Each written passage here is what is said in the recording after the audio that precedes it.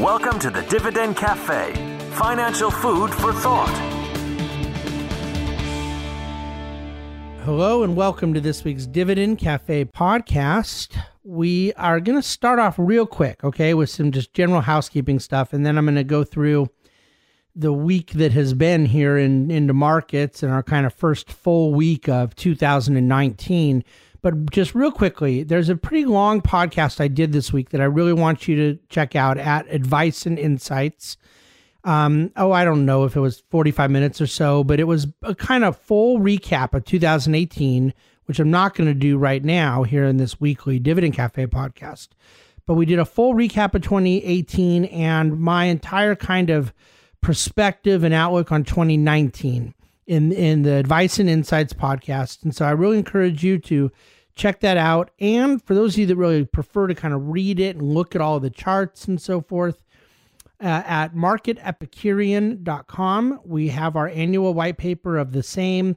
It's a kind of 30-page summary. There's a lot of charts and everything in there, breaking down the whole deal, just recapping everything that was about 2018, what took place and why, and what we are doing going into 2019, our perspective for an investor about the economy and about the state of investment markets as we enter this new year.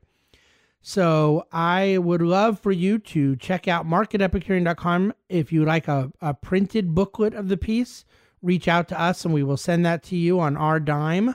And if you just want the PDF or the web link, then that's available online, like I said.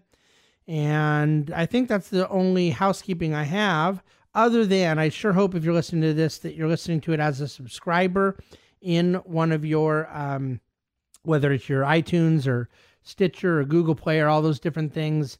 It's better for you and better for us if you subscribe as opposed to just sort of getting it from the email. Okay. So you know what? The markets here this week are behaving quite nicely as a follow-up to that melt-up rally of last Friday. As is often the case during periods of elevated volatility. I recorded this podcast on Thursday, and then the market goes up 5 billion points on a Friday, or goes down 5 billion on a Friday. It's very frustrating. But in this case, what happened last Friday was that Chairman Powell of the Federal Reserve made comments in an economic forum, very much waving a white flag around what he had alluded to at his last presentation, where he talked about staying the course on the balance sheet of the Federal Reserve, meaning continuing to quantitatively tighten the liquidity in the economy. Now he's sort of said, well, we're going to kind of wait and see. So it caused a huge melt up in markets. And then now this week, surprisingly, I think to some degree, the follow-up has been pretty robust. As I'm sitting here talking, we're up another 450, 500 points, and we will see where things kind of go from here. We do have to get into earnings season, and I can assure you there's going to be a lot of disparate results amongst companies and disparate outcomes into their guidance going forward, what they're kind of forecasting as we go into this new year. The major point that I chose to headline the Dividend Cafe with Dividend Cafe with this week was this comment that for the significant amount of investors who carry with them the reality of human nature, which by the way is all investors, it's not safety that they're most after, but rather the illusion of safety. So a significant amount of people who carry around human nature are content to have the illusion of safety rather than safety itself. And whether that be from the bond market or real estate offerings or some who knows what guaranteed certain return, it can't go down investment, and that can't go down is a statement that gets to be uttered because of the lack of mark-to-market pricing in most asset classes outside of the traded stock markets. Now that's best case. It, oftentimes it's just total balderdash, somebody getting scammed or what have you. There's nothing wrong with this reality of human nature that people prefer to feel safe, even if it is not in fact safe. We're wired to lie to ourselves frequently in life to protect ourselves. What would be wrong, though, is a financial professional sworn to protect their clients' well-being, capitulating to this dark side of human psychology. I really do believe that the notion that equity markets lack risk is a lie, but that it's not as big a lie as the notion that any other asset class doesn't. The mental gymnastics and self-deception people go through to avoid understanding this is forgivable, but it's sad, but it's also something the Bahnsen Group will be vigilant in combating for the betterment of our clients. If profit-seeking businesses run by highly compensated executives who are responding all day, every day to price signals sent to them by 7 billion individuals intent on improving their own lives is risk, which it is, then it's a risk I'm compensated for through the equity risk premium. It's a risk I believe in. So then that brings us to the world of fixed income investing. Fixed on what? Well, the income is fixed, but the inflation in the economy affecting price signals is not fixed. The interest rates in the prevalent economy is not fixed.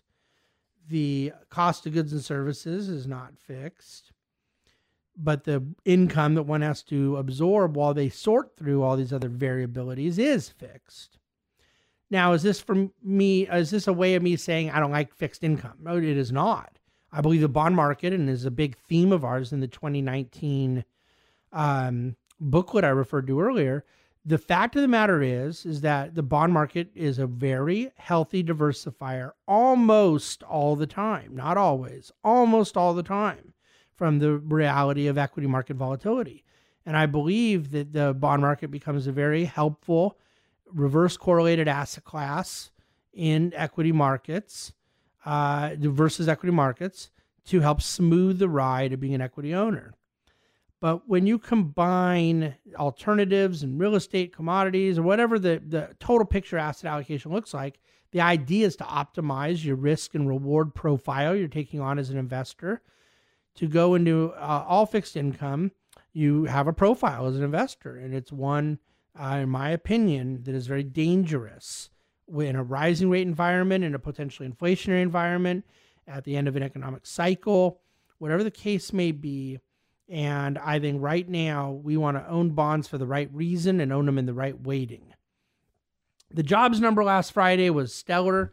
Over 300,000 jobs created in the month of December, well over 100,000 more than what was projected. And some past reports were moved higher, revised higher by 58,000. The unemployment rate actually went up despite all the new jobs, and that's just simply because you had so many new people enter the workforce. And so the percentage, the math ends up going the other way, which is a great thing. And wages were up 3.2% year over year. I don't believe in looking at only 1 month's jobs number, whether it's good, bad, or what have you. You got to get kind of rolling averages to get economically valid and useful data. But I will tell you this jobs report didn't have much to look down upon. I don't have much to say about the government shutdown. I don't think it's a market-moving event. It's not even really much of a political news event right now, as hard as they try to make it such. But I would say that could change through time on the margin.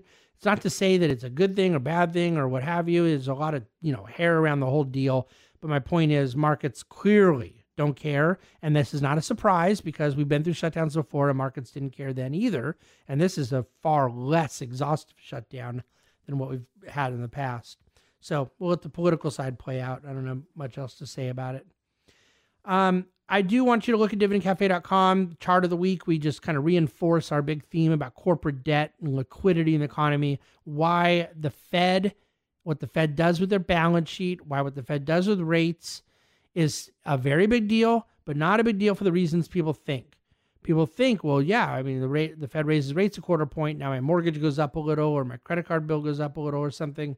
The fact of the matter is that what has macroeconomic impact at a larger scale is not into the household sector, which is largely still delevered from post-financial crisis. It's in the corporate economy where there was significant re-leveraging and now it's vulnerable. And I believe that that's what we're going to be watching primarily in 2019 for the overall sentiment of the market. So far, the Fed is saying that they kind of got that signal, got that message as things were whacked in the month of December. I'm going to leave it there. I got to get back to work, but please do check out our 2019 perspectives at marketepicurean.com. Reach out to us with any questions anytime. Have yourself a wonderful weekend, and go Cowboys. Thank you for listening to the Dividend Cafe, financial food for thought. The Bahnsen Group is registered with Hightower Securities LLC, member of FINRA and SIPC, and with Hightower Advisors LLC, a registered investment advisor of the SEC. Securities are offered through Hightower Securities LLC. Advisory services are offered through Hightower Advisors LLC. This is not an offer to buy or sell securities. No investment process is free of risk, and there is no guarantee that the investment process or the investment opportunities referenced herein will be profitable. Past performance is not indicative of current or future performance. Is not a guarantee. The investment opportunities referenced herein may not be suitable for all investors. All data and information referenced herein are from sources believed to be reliable. Any opinion, news, research, analyses, prices, or other information contained in this research is provided as general market commentary. It does not constitute investment advice. The team at Hightower should not be in any way liable for claims and make no express or implied representations or warranties as to the accuracy or completeness of the data and other information, or for statements or errors contained in or omissions from the obtained data and information referenced herein. The data and information are provided as of the date referenced. Such data and information are subject to change without notice. This document was created for informational purposes only. The opinions expressed are solely those of the team and do not represent those of Hightower Advisors LLC or any of its affiliates.